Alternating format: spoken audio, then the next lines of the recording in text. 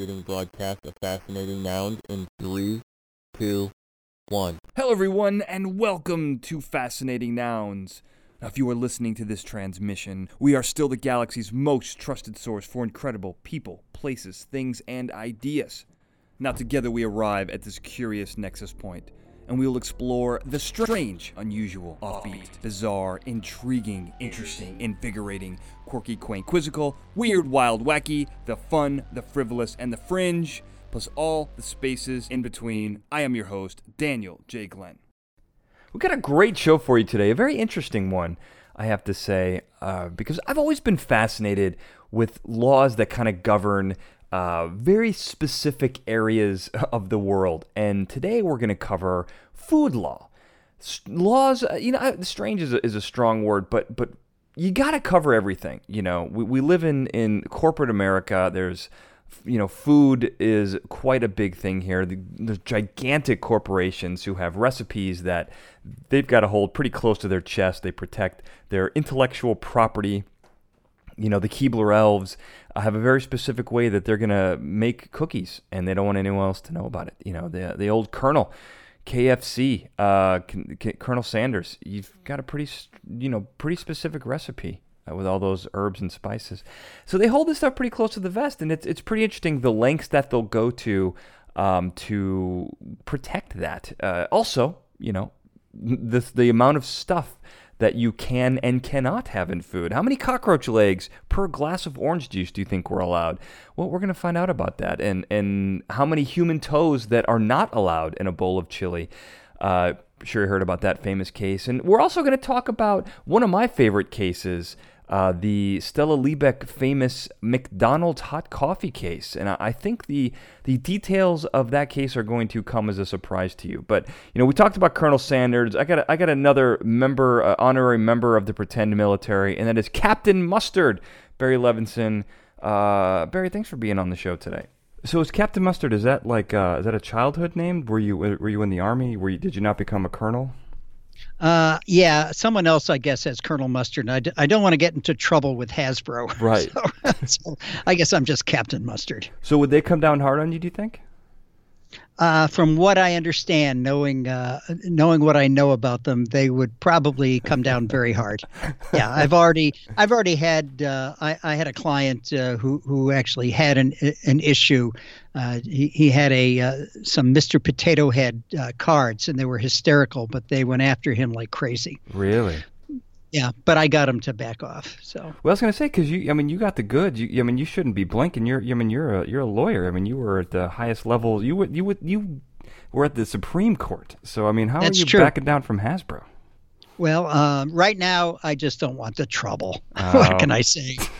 And everyone knows me as Captain Mustard around here, so that's okay. Look, Captain America. He wasn't Colonel America. No, there's wasn't. a reason for that. Nope.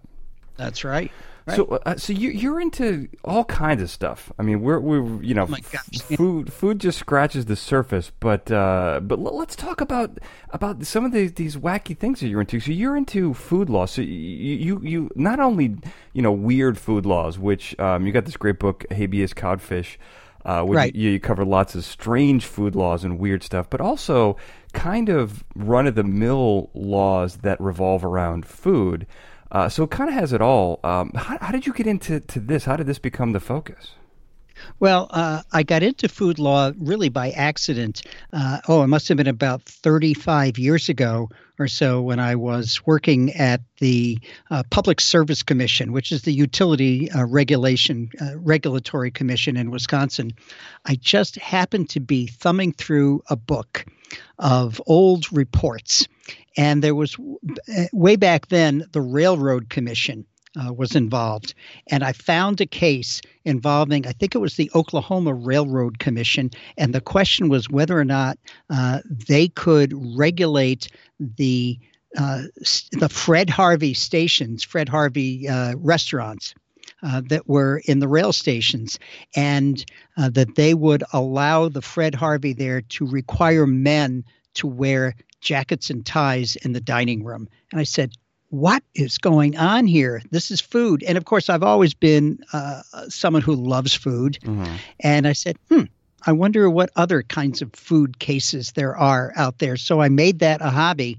And finally, when I had so much material, accumulated, my wife said, either you throw it out or you write a book. so I wrote a book, and that's kind of become something else I do. I also teach food law at the University of Wisconsin Law School, and I occasionally give lectures around the country. Most recently, I know I gave one to the Utah Justice Association, because food and the law is an area that I think everyone can relate to, both lawyers and real people. Is what I like to say. Yeah. And I mean, there's so much going on here. I mean, for example, just recently, there was a lawsuit filed on behalf of Miller and Coors against the Super Bowl ad against Bud Light. Do you remember the "We don't use corn syrup" ad? Mm-hmm, mm-hmm. And there may be something to that, because it's true. While Miller and Coors use corn syrup in the fermentation process, there is no corn syrup in the finished product. As a result, there is something potentially misleading. It may be true, but it can also be misleading. It's kind of guilt by association. Right. So that case is pending right now here in the Western District of Wisconsin, where it was filed. It's now up at the Seventh Circuit on an appeal on the partial granting of a preliminary injunction. So it's fascinating stuff that goes on in food law. There are cases, for example, now that are challenging some of the new laws that, for example, in Mississippi, as of July 1, it was illegal to sell a vegan hot dog if the word is hot dog, even if it says vegan, or meatless meatballs. You can't do that, or Beyond Meat hamburger, even though it says clearly on the label that this is a plant-based product. According to the state of Mississippi, you cannot use typical traditional meat terms in that. And that's been challenged in federal court. So there's all kinds of stuff involving the First Amendment, involving just about every area of the law. So I just find food law just a fascinating area. Well, I mean, it's crazy because, law, people can get bogged down with the law. And I mean, I think that's kind of the tricky part here. You really have to walk the line with, being able to explain this stuff in very, common terms and make it interesting to people, which is really the key. And you do that very well. I mean, I think it's impossible to do it without getting bogged down in some of this stuff, because legal terms are very specific. The way things are worded are very specific. The two things you talked about, it's kind of interesting. So first of all, with the meatless, the using the meat terms, it's funny because in another podcast that I did, I learned that the word meat has nothing to do with animal muscle. I mean, it originally just meant nutritious food. So, right. So the word meat is actually, it's been changed over the course of, hundreds of years in the English language. And now we're deciding the legal definition of it so that people who are making nutritious food can't use the original term. We have to use, kind of the adulterated term. And then even not allowed to use that unless it contains actual animal product, which is kind of an interesting evolution. Right. And the same thing is going on with dairy products and so-called milk. Well, what is milk? Right. Yeah. Milk is the lactic secretions of animals, of mammals. And yet there is a trend in some states, a movement to make sure that you cannot use the word milk if you are producing something called either like flax milk or almond milk or soy milk. There's you can't use that word milk. And that's an interesting thing, because what about milk of magnesia? Right. Right. So what about the milk of human kindness? Can't use that either. Right. So there's so much that goes on. And you're right, because food is something that everyone deals with. As a result, I think everybody has a stake in what is going on in terms of food. We have all these expectations of food. We expect food to taste good. We expect food to be nutritious. We expect food to be safe. We want it to be honest. Some people want it to be ethically produced. We want it to be environmentally friendly. All these things that we have, and yet some of these then kind of butt up against each other. Right. So that's what makes, I think, food law such a fascinating topic. No, it really is. I mean, and milk is a fascinating topic. We don't have to go into this, but I got into this whole conversation about like just the fact that human beings are so into drinking the milk of a cow. Because if you were to say, like, if you were to offer someone, human breast milk, they would turn it down immediately. No one would want to drink that. But we're happy drinking mass-produced breast milk from a completely different animal. That's just it's such a weird concept, and it's just getting used to that stuff over the course of thousands of years of however long we've domesticated animals. I don't know how long milk products go back, but it's just very strange stuff. But unrelated to the law.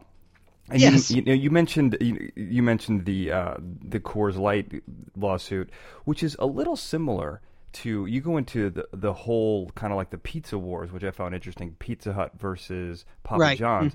And there's a lot of that going on too, this whole idea of what is libel, what is slander, like what can you say about another competitor's product, and what is the definition of truth, because the thing you just said with Coors Light, it's technically true because they are using corn syrup, but on a scientific level, is there any corn syrup left in the final product?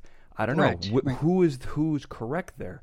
To me, I find those arguments extraordinarily fascinating. I imagine some people may not, because not everyone likes the kind of the mental chess that goes on in these things. But I happen to find that stuff compelling. Well, it's not just fascinating. I think what Bud Light found was it was effective because apparently, according to the complaint that has not been challenged yet, as far as I know, Bud Light did some focus group testing, and they learned that when people hear the word corn syrup, they do not differentiate between regular corn syrup and high fructose corn syrup, which is kind of the bad boy now. Right. As a result, there are many people that as soon as they hear the fact, and it is true, that Miller and Coors do brew their light beers with corn syrup in the initial fermentation process, there is no corn syrup left. And yet, that distinction kind of passes over people. So it's an example of, in the law, where something can be true but still misleading. Right. And that's an interesting distinction that you kind of have to go over.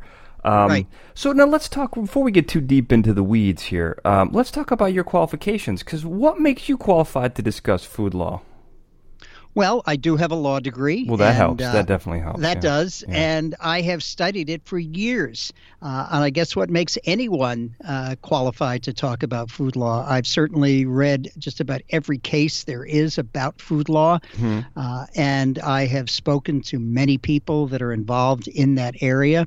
So I suppose, maybe that's if that's enough, and also when I speak somewhere, I'm from out of town, and that makes me an expert. Right? If you're from out of town, that makes you an expert. No, absolutely. You might be the expert on food. You might be the guy, the world expert, I would imagine. Do I represent food companies or do I represent consumers? No, but I think that gives me an advantage because I have no axe to grind. I have no bias in the sense that, I'm a pro-consumer or pro-industry person. I'm interested in food law per se. And if I think a case is kind of silly or ridiculous, either way, I'll let people know about it, and they don't have to say, he's just a food industry lawyer. Right. And I think that often does come up. Yeah, I think that often is the case. Yeah, and I think you're exactly right.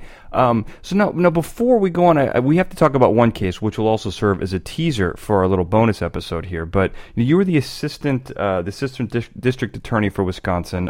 You were, held pretty high offices for the state of Wisconsin. It was actually the assistant attorney general. I'm sorry, assistant attorney general. So that's even better. That's amazing.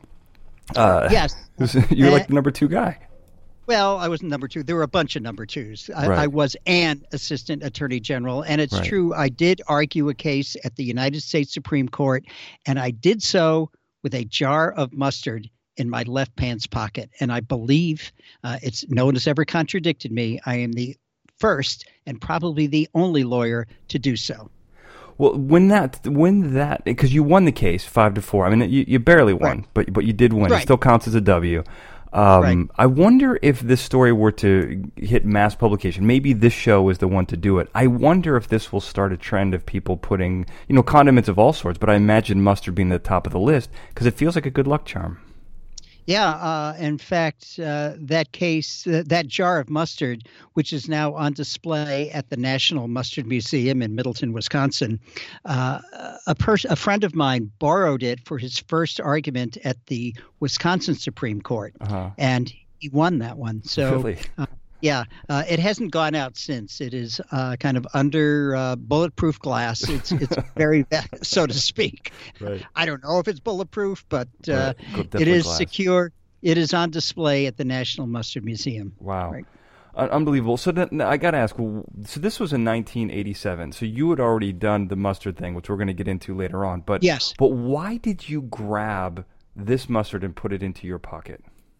Well, it was I was on my way to the court. I was staying at the Hyatt in Washington, D.C., running a little late, running down the hallway with my new suit, my new briefcase, and out of the corner of my eye, I saw a discarded room service tray. Mm-hmm. And on that tray, I noticed a little jar of mustard. I stopped. I looked at it. At the time, I had maybe 80 or 90 mustards in my collection, and it's one I didn't recognize. So, and I saw that it had not been opened. The safety seal was still on it. So there I was on my way to the highest court in the land, and I'm facing this ethical dilemma. Mm-hmm. Would it be theft? I asked myself, to take this jar, one that could be reused by the hotel, but one that they were not expecting to get back. So it's not exactly like the silverware or the plates. They want those back. But then again, it doesn't fall in the category of the half-eaten pancakes either. Right. They don't want those back no matter what. Right. So I think I looked around. I was running late, did not have time to go back to my room or to make any phone calls. So I think I did what every good lawyer would have done. I took it, Mm-hmm. right? Right. I just took it, brought it with me to the Supreme Court. I remember going through security, and I had to empty my pockets, and the marshal there said, "What is this?" I said, "Don't ask. I just need it here." He said, "Okay." And sure enough, I argued the case. I remember Justice Rehnquist was the chief at the time. Justice Scalia, I believe, wrote the opinion. Justice White was on the court. It was Justice Lewis Powell's last day hearing arguments. So it was obviously an eventful occasion. Wow. And I remember it very well, as if it were yesterday. And I didn't think, by the way, that any of the court members knew that I had it until the very end, when, at the very end, you always say, "And if there are no further questions, that will conclude my argument." I started to turn to go back to my seat Mm-hmm. when I heard someone clearing her throat. It was Sandra Day O'Connor. Mm-hmm. And she said, "One more question, counselor. Is that a jar of mustard in your pocket, or are you just glad to see me?" She did not say that. No, she didn't. Oh, well. Not really, but hey, what the heck? Right. So that's really funny. So now this is all speculation here, but if you had to argue before the Supreme Court on whether or not what you did to acquire that jar of mustard was theft, do you think you would have won that argument 5-4? Well, I probably would have. And by the way, it was a Fourth Amendment case, and they held that a probationer has no expectation of privacy in his or her home. And this was a criminal case involving a search without probable cause, without reasonable suspicion, without diddly squat. Mm-hmm. And everyone in the office thought, "You're going to lose this." And frankly, I expected to. Frankly, when I did win the case, I've looked back at it and say, I think they got it wrong. But, you do your best. That's what you do. Right. Well, you got the victory, so everyone's going to remember that. At least the history books will. That's right. So before we move on, I want to quickly mention you do a couple other really cool things. So you write plays, books, and operettes. Yes, I've written another book, several other books. One is called The Seventh Game. It's about the first 35 seventh games of the World Series. Mm-hmm. I've written a children's book about mustard called Mustard on a Pickle. I've written a poetry book called The Book of Poem, singular. And I did write a play that was produced here in Madison, Wisconsin for 9 performances at the Bartell Theater in October of 2018. And it's actually up for an award very soon for Best Original Play. The title is No One Goes to Hell for the Food. See? Food again. And it's actually based on a true incident, a real incident. Thomas Grasso was an inmate in the state of Oklahoma, and he was executed, I believe, in 1995. And his last words were, "I didn't get my SpaghettiOs." And apparently he had requested SpaghettiOs for his last meal. He got some generic type of canned spaghetti, and that was his last word. He was very disappointed. So I kind of took that and ran with it. And it is we'll call it a dark comedy. Or I guess dark comedy or maybe a light tragedy. I don't know what you would call it. Tragedy, I like that. Yeah. Right. And people can email me at curator@mustardmuseum.com. If you want to see it, I will send you there are private links to a performance of it. And I'd be glad to send you the link so you can watch it in the privacy of your own home. Well, I would love to see it personally. Sure. I think that sounds amazing. So I want to talk about Last Meals in a second, but you have an operette as well called Madame Butterfat. So you do songs and all this stuff. Yeah, I discovered a great story.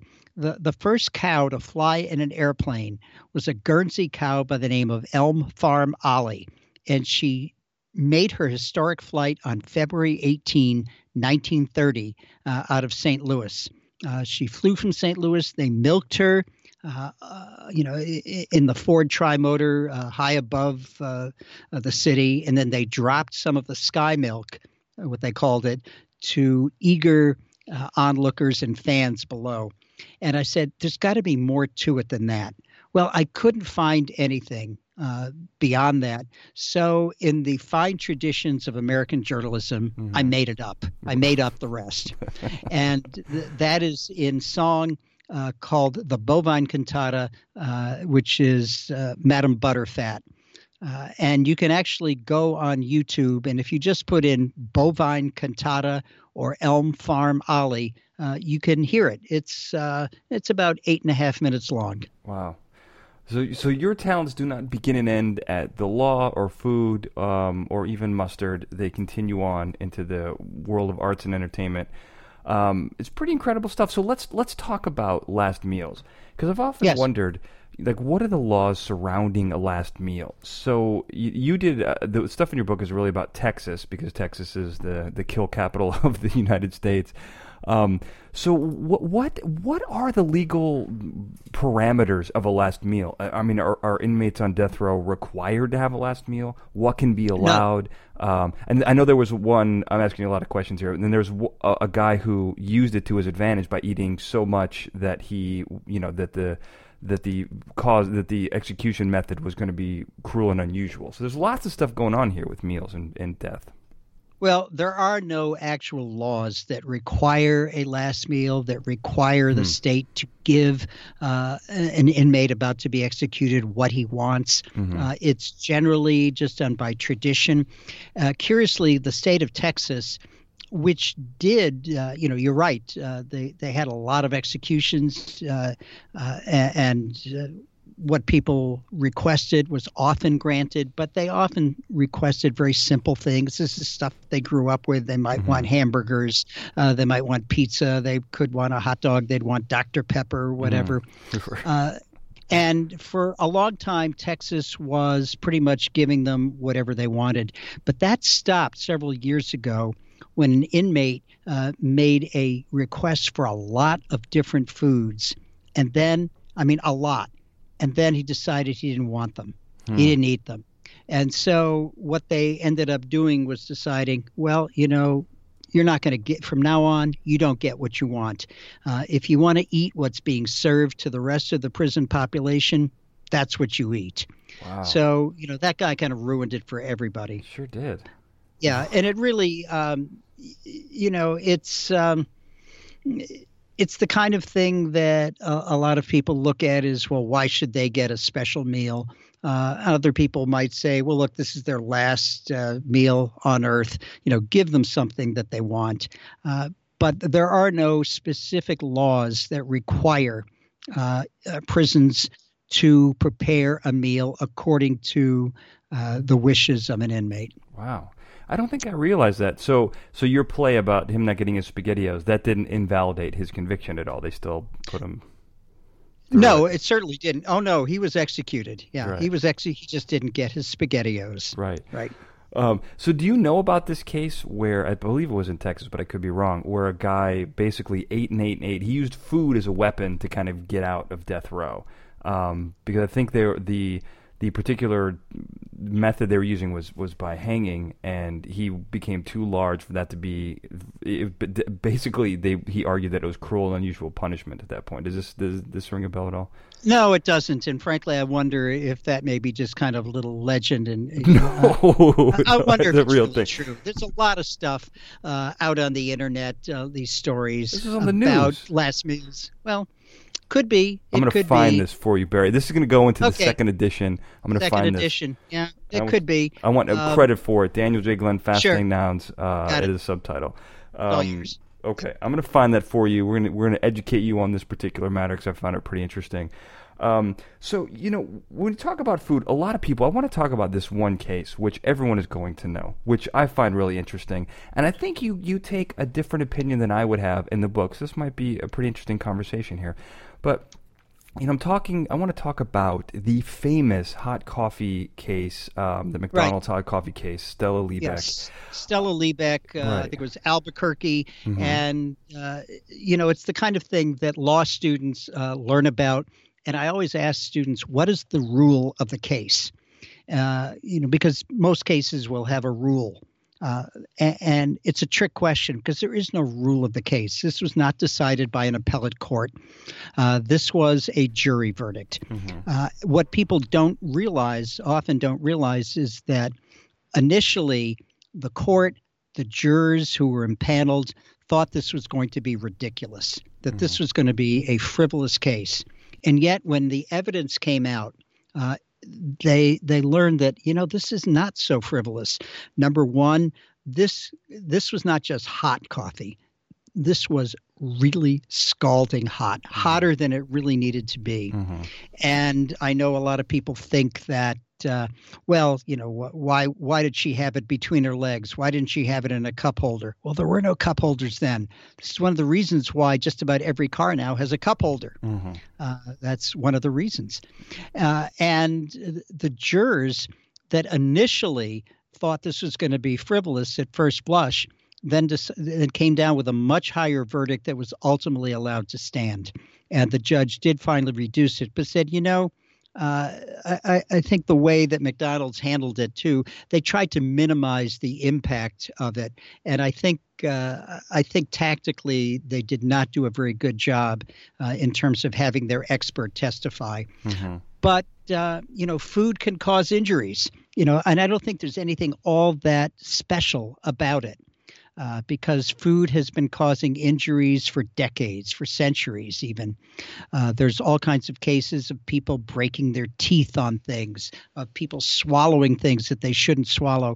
And the fact that coffee is hotter than you might expect, and I guess the question is, what was a reasonable expectation of Stella Liebeck?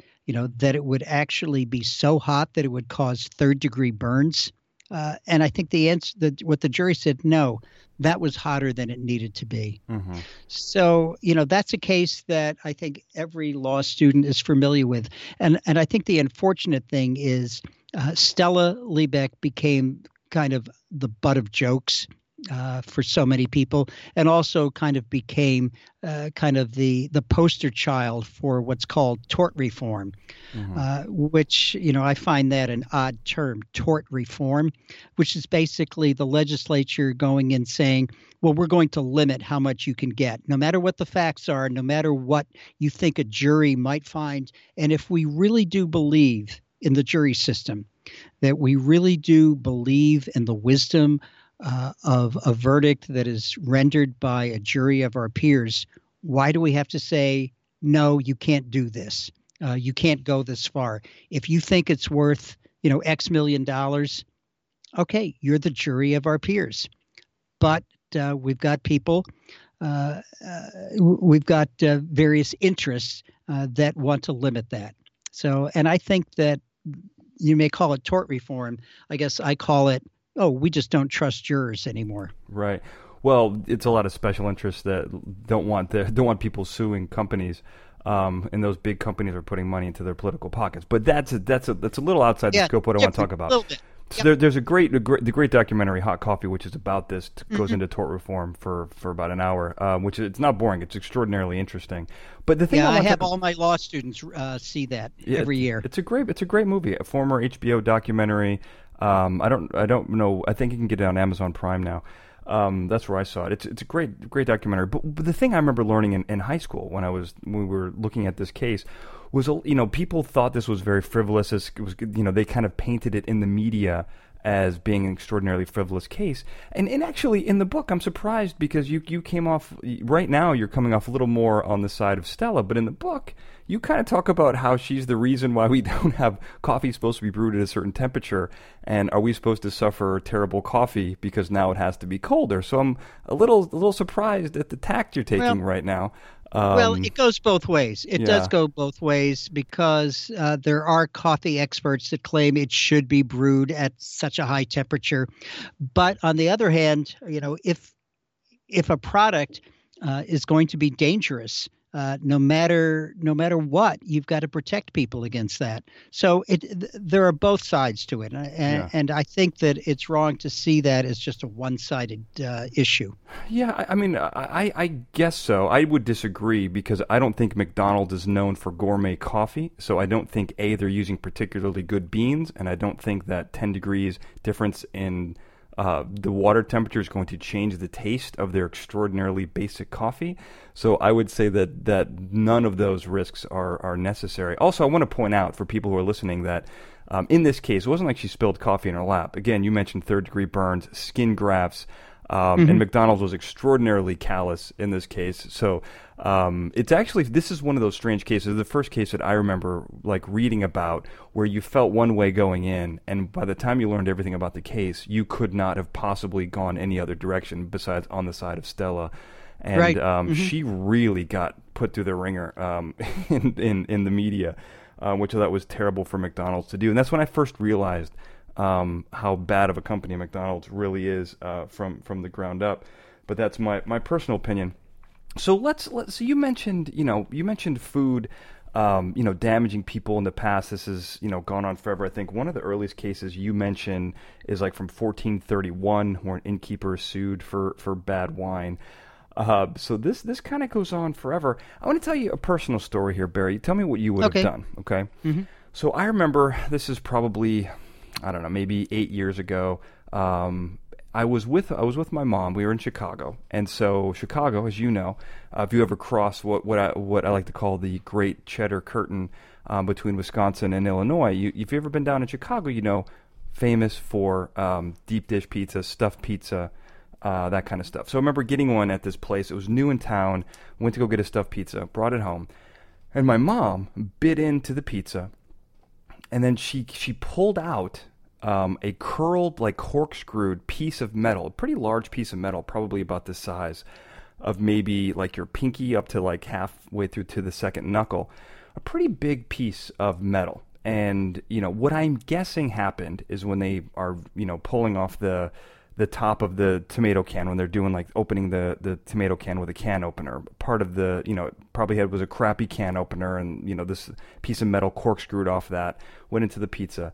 And I remember going in there and telling them this, and I was livid. I was absolutely I was out of my mind.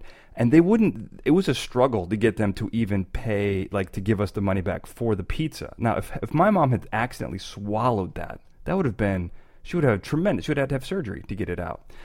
Correct. So in that particular case, what would you have done? What are someone's legal recourse and their chances of going around, winning that? Oh, I think your chances, if she had swallowed it, you're saying. Yeah. If she had swallowed it, obviously, to me, it is negligence per se. The fact that it's there, the only issue would be, the only issue that it could be is, did you just intentionally put that in there? But assuming that that's not an issue, clearly negligence, and that they're going to end up paying for medical bills, for lost wages. Potentially, there could be punitive damages because they should be held to a very high standard of care, and that's something that just should not happen under any circumstances. So the answer is you're going to get a lawyer. And there are lawyers who are very good at food injuries. Now, the problem is this is not going to be a class action case because this is kind of a one-off kind of case. Right. Unlike cases where, you hear about people getting sick because of tainted peanut butter or tainted, tainted cantaloupes. Typically, there are just a few lawyers that you want to handle that because they're very good at class action lawsuits.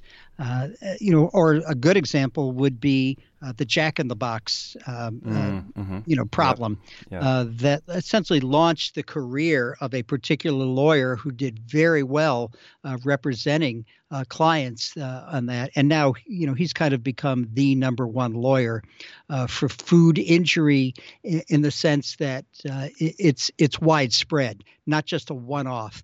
The problem is, let's say that your mother had eaten it, had swallowed it. She needs surgery. What are the damages? It's one case. You'll probably get a lawyer, but and you will, because you're probably going to get maybe $100,000, $200,000, $300,000 in damages, and really there should be, it's going to be settled because there's no way their insurance company is going to defend that one. Right. And it's the insurance company that's going to be involved. And they're going to say, yep, liability and what are the damages? They'll make an offer, blah, blah, blah. Just the same thing that always happens when you have lawsuits. Right. Well, I guess, so two questions. First of all, that made me think of something I wanted to button up on the Stella Liebeck case, which I think is really important, is that, the big joke was that she was awarded like $2.7 million, I think, which the judge... but it was reduced. It was reduced on, on post-trial motions. Right. So the judge reduced it to less than half. And then even that wasn't paid out. They settled for an undisclosed sum, which you can only imagine is less than what the judge would have offered. So what's crazy about the case is she didn't really make out that. I mean, she didn't make out as well as everyone seems to think that she did. Plus, you have to pay all your lawyers out of that settlement, which is significantly Absolutely. less. So that was another one of the misconceptions. So with this case, so what ramifications do you have if someone bites down on the piece of metal? So you didn't swallow it. I don't want my mom to swallow this thing. But do you have any recourse after that? Because in my mind, and I'm a very strange person when it comes to that. I'm really staunch about the principles of things. And so in this case, when someone's negligent, especially when you go in there and instead of apologizing, they take offense to what's just happened, when this is clearly from, I saw the can of tomato sauce that it probably came from. To me, I want people to have punitive damages so this doesn't actually happen to someone else. We were extraordinarily lucky. So in my mind, karmically, you don't want to push that envelope, But what recourse do you have if you find this in your food and the shop owner doesn't want to do anything about it? Well, the problem is that punitive damages alone are generally not awarded in the absence of actual damages. So if you've not been harmed, you can't just sue for punitive damages. However, things have changed over the last 25 years. If you are dissatisfied with their resolution, there's always the social media and the internet. And the punitive damages may not come to you, but they are going to be harmed, once the word gets out that they did this and they treated you so badly. That's the kind of thing that you may well go to the local TV station and tell them that sometimes bad publicity is the kind of thing that's really required. Right. And it sounds like in this case, if they're not nice about it, if they're not totally apologetic and make it right, you just say, all right, we'll see what the public thinks about this. Right. I think that's a great I wouldn't do it as a action. threat. Not do it as a threat because you're not trying to extort anything. Right. You just walk out and say, yeah, because then that's pretty shady to do that. But you just call the TV station. A lot of them have local TV stations have Action News or whatever, and they will take up your cause because they think it's something that was terrible that happened to you. Right. And there's also social media and the internet, because that's what happens right now to bad actors that you can't hide. You just can't hide anymore. No, it's very true. I mean, it's definitely a tool which can be used for good or for ill. So that's a great solution. And also when you're talking about, see, here's the thing. So there's lots of kind of topics that I'm interested in, and what's the problem is there's certain things that are very interesting if you were to capture it, and then people fake those things, and then no one believes anything, right? So for example, there's this urban legend about toes in chili. And so I think it was a Hardee's, the famous case where this woman claimed to have found a toe inside of a bowl of chili. And after, a 2-week investigation or whatever, it turns out she or someone she knew had access to a body, and they put the toe in the chili and then found it and were trying to extort money from the... Yeah, that has happened. And the thing that people have to understand is you may think you can get away with that, but with scientific testing, and I think that was a case where scientific testing showed that it was not possible, and other... you're not going to get away with it. And it's also a crime.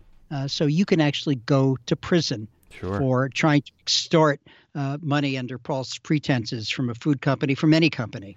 Well, it also makes people feel like those things aren't real. So when you come to a place with a real legitimate grievance, the immediate thought is that it's not real. And that always annoys me when that kind of stuff happens. Yeah, I mean, bad things do happen. It does, especially now with food as being produced on such a mass industrial scale. Inevitably, things do happen. Now, luckily, I think for the most part, the food industry errs on the side of caution, which is why you see recalls every day for various reasons. And one of them might be, for example, they found a piece of plastic in a sample. As a result, they recall the entire batch, even though it may not be. Or it may be mislabeled. It may, forget to have a certain allergen declared. And it may not really be harmful to most people, but they're still going to recall the batch.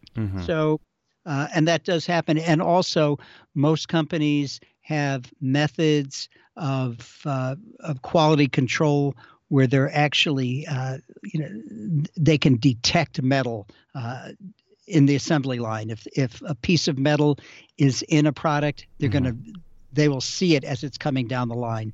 They will detect it. They have the scientific equipment because they know that that the cost of having that in place is, it may be substantial, but it's far less than the cost of having a piece of metal get into the food supply and then having a lawsuit and then having to recall an entire batch. Right.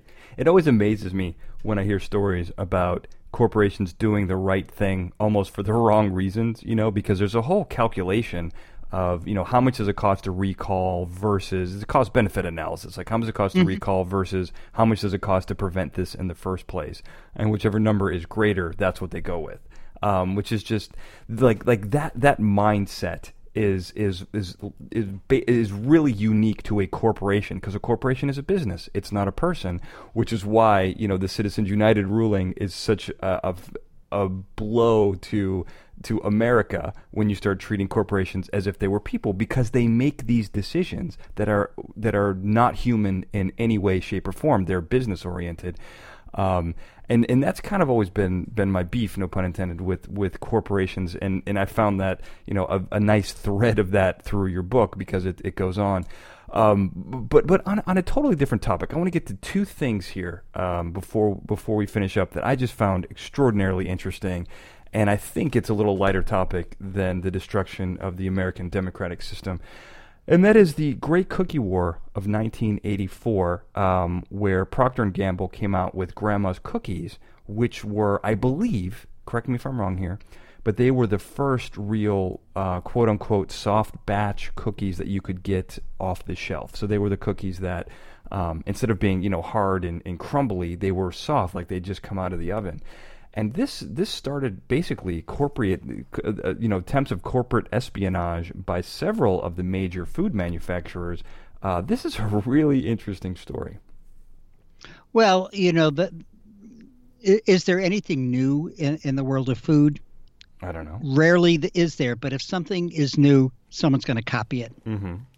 That it's very competitive, which is why, going back to the Bud Light commercial, why was Bud Light, doing this?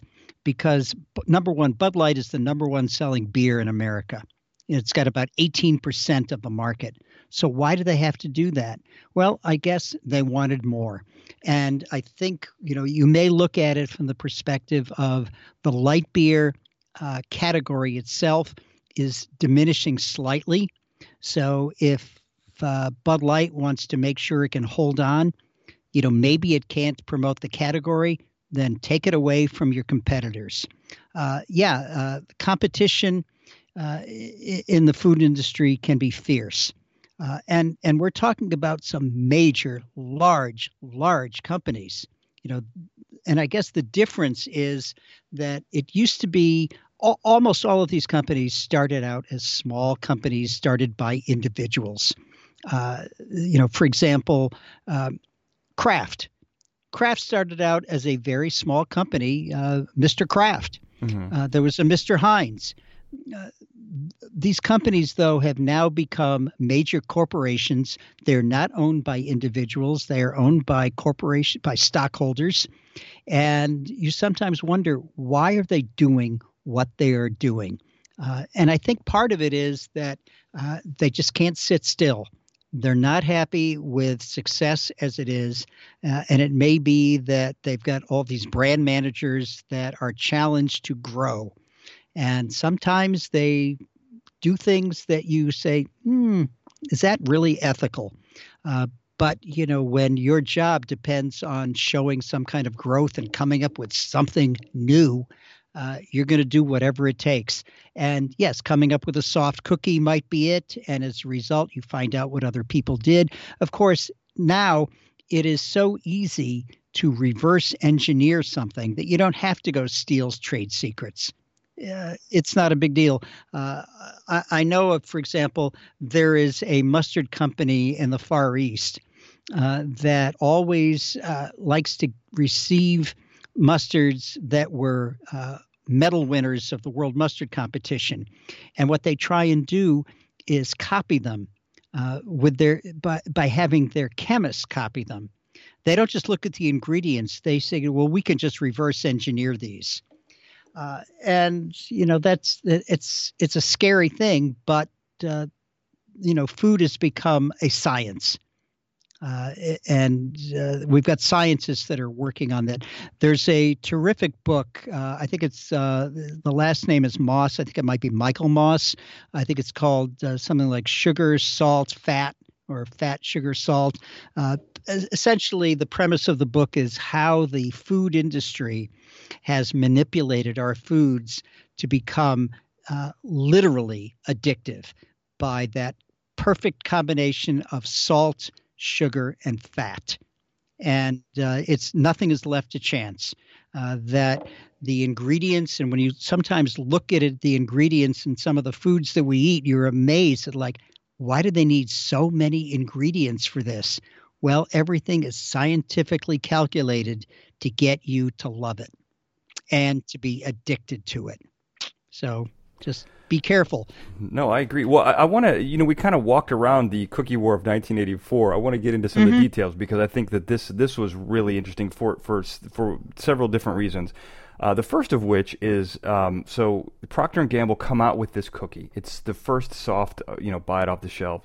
Nabisco, Keebler, and Frito-Lay wanted to get their hands on this. And every single one of them somehow infiltrated the corporation. Nabisco sent a spy to the production plant. Keebler rented an airplane and took pictures of an unfinished plant.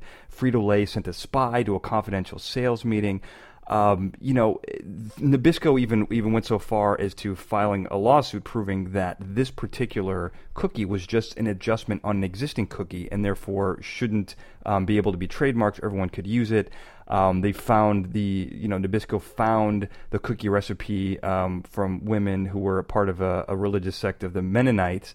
Except their religion forbade them from testifying, so Nabisco was kind of up a creek on that. I mean, there was a lot of stuff that went in. It felt very Willy Wonka, when Slugworth is running around trying to get a hold of the everlasting gobstopper. I mean, it's felt very much like a real life Willy Wonka story. I think it's more than Willy Wonka. I think it's more like James Bond, where you've got nations that we expect this kind of behavior on the part of warring nations, right? But this goes on in a sense that the big corporations, the food corporations, are like independent nations, right? And they've got their own foreign policy, and they wage war, and they attack. So. I don't think it's all that surprising. Right. Not at all. This is what happens, I think, when corporations get so large that they have a life of their own and they become like actual independent sovereign nations. Sure. Well, there's a lot of money at stake, and I understand that. I mean, there absolutely is. And it becomes like a real war. I mean, there aren't really a lot of rules except what our laws have dictated. Otherwise, it's there aren't any rules. So speaking of rules, speaking of ridiculous rules, I want to talk about, if I may, and I don't want to offend your delicate mustard-based sensibilities here, but I want to talk about ketchup for a second. Because there is a legal definition for ketchup, which I thought was really interesting. And with ketchup's pretty fascinating on the surface. Obviously, mustard has more nuance, which we'll get to later on. But ketchup has a lot of very interesting. First of all, that there's a legal definition. Second of all, that you include that entire legal definition in your book. Third, it's actually an incredibly interesting read. And I learned a couple of different things here. So there's three particular spellings for ketchup. There's obviously the classic K, E-T-C-H-U-P. There's Hunt's catsup, C-A-T-S-U-P. And then there's ketchup with a C, and all of these are official, legal, appropriate words for this particular substance. I got to tell you, I just saw a commercial 2 days ago where Hunt's was promoting a ketchup with a K, which I thought went against everything that they stood for. So I don't know if that term has become more universal with the K.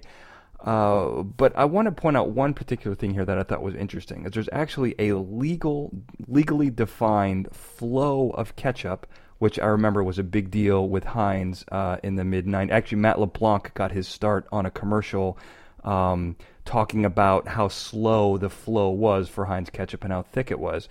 But it should not be more than 14 centimeters in 30 seconds at 20 degrees Celsius when tested with a Bostwick consistometer.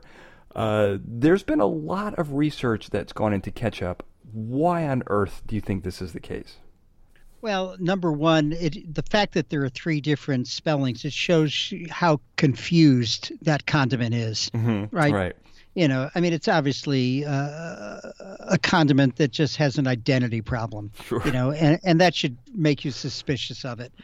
Immediately. But it's not all that unusual for various products, various foods to have standards of identity, and that's what we're talking about. They are, you cannot call yourself a ketchup, you cannot call yourself salsa, you cannot call yourself something unless you meet a certain definition.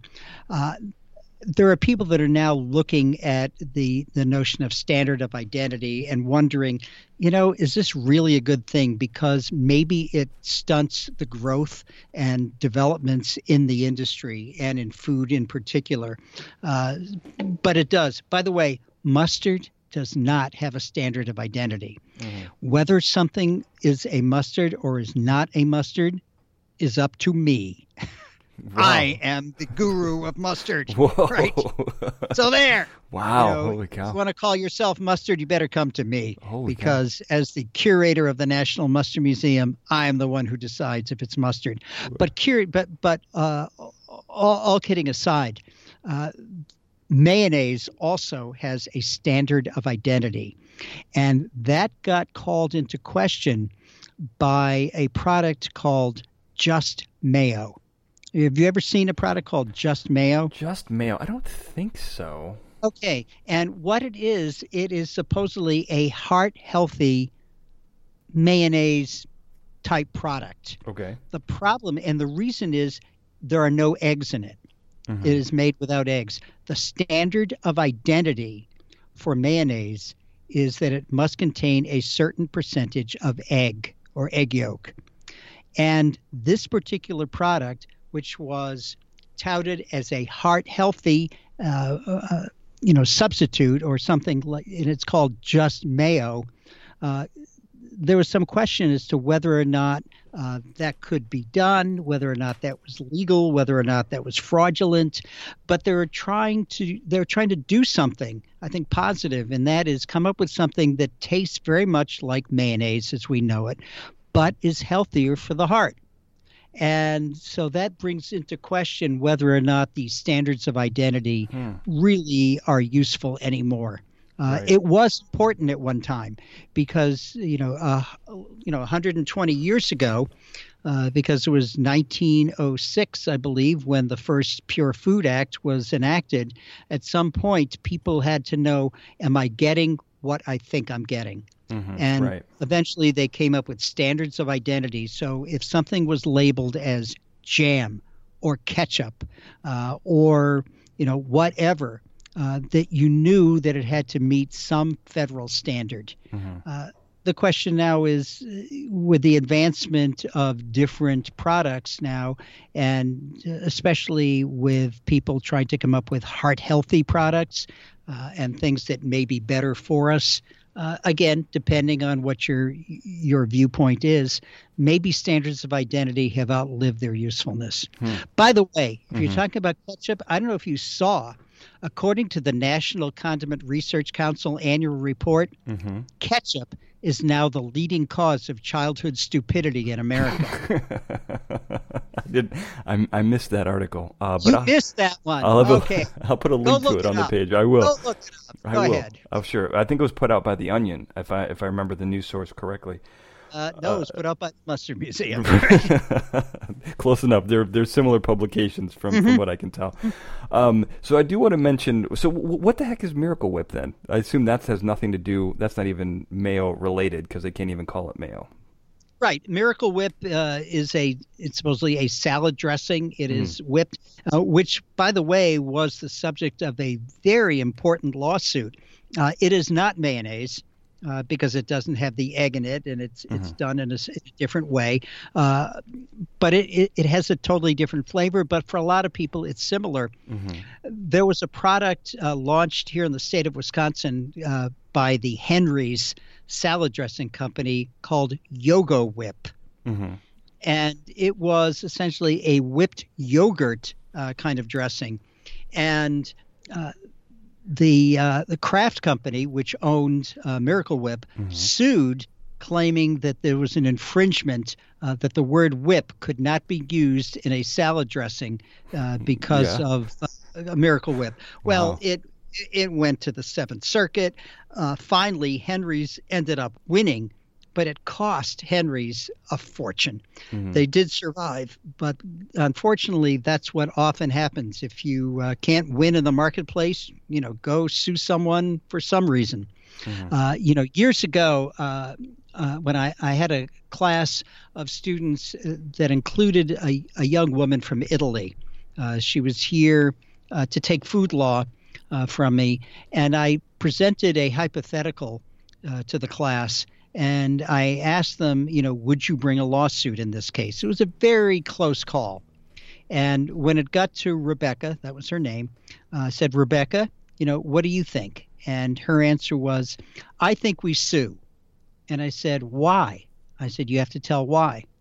And she said, well, this is America. This is what we do. We sue. Right. I said, good answer. She got an A. Right. Exactly. Wow, I need to take your class. It sounds pretty easy to ace. I mean, it well, is, if it you're is from true. Italy and if that's your reasoning, sure. Fair enough. Yeah, fair enough. I mean, it makes a good point. I want to put a button on ketchup. I know you want to move on from ketchup, but I want to say one thing here because I think growing up, I always wondered if there was a difference between fancy ketchup and standard ketchup, and it turns out there is a legal difference.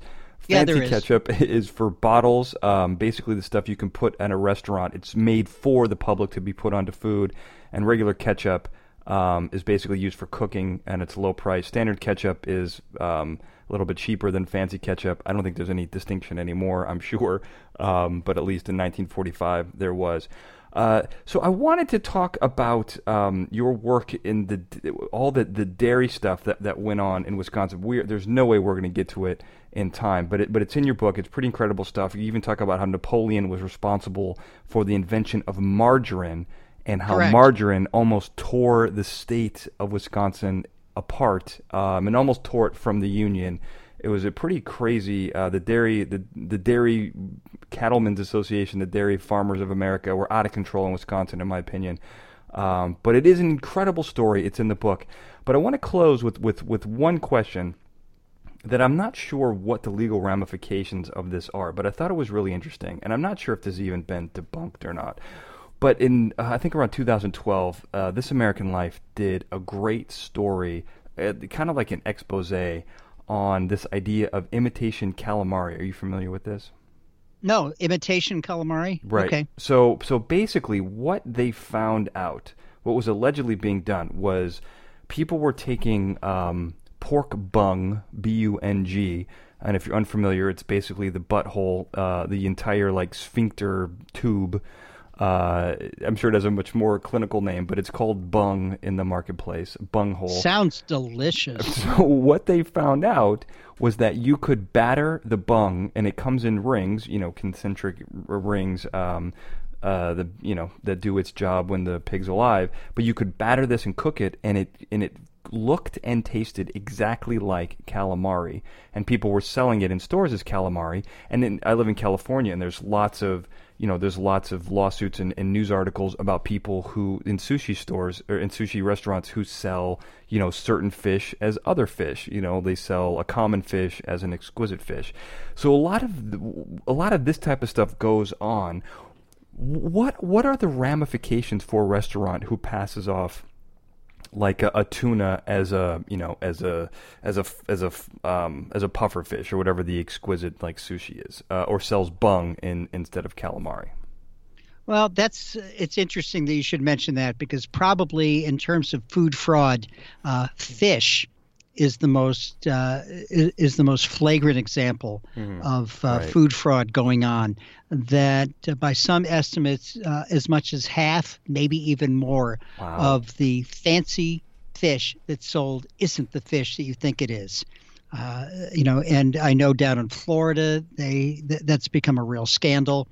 And you just don't know. There's been a scandal over in Europe over horse meat being sold as beef that's put in things. What are the ramifications of that? What can you do? I think that number one, it's extremely difficult to even prove it. But I think in many cases, the restaurants don't even know that they are serving, for example, black cod, or supposedly, selling something that really isn't black cod. Mm-hmm. They may be selling something totally different, and yet they're buying it.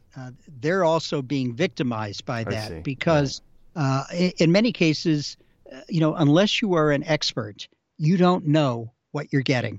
How do you know, for example, if you're getting if you go into a meat place, a fancy steak restaurant, and you're told, oh, you're getting prime steak? How do you know that it's prime? Mm-hmm.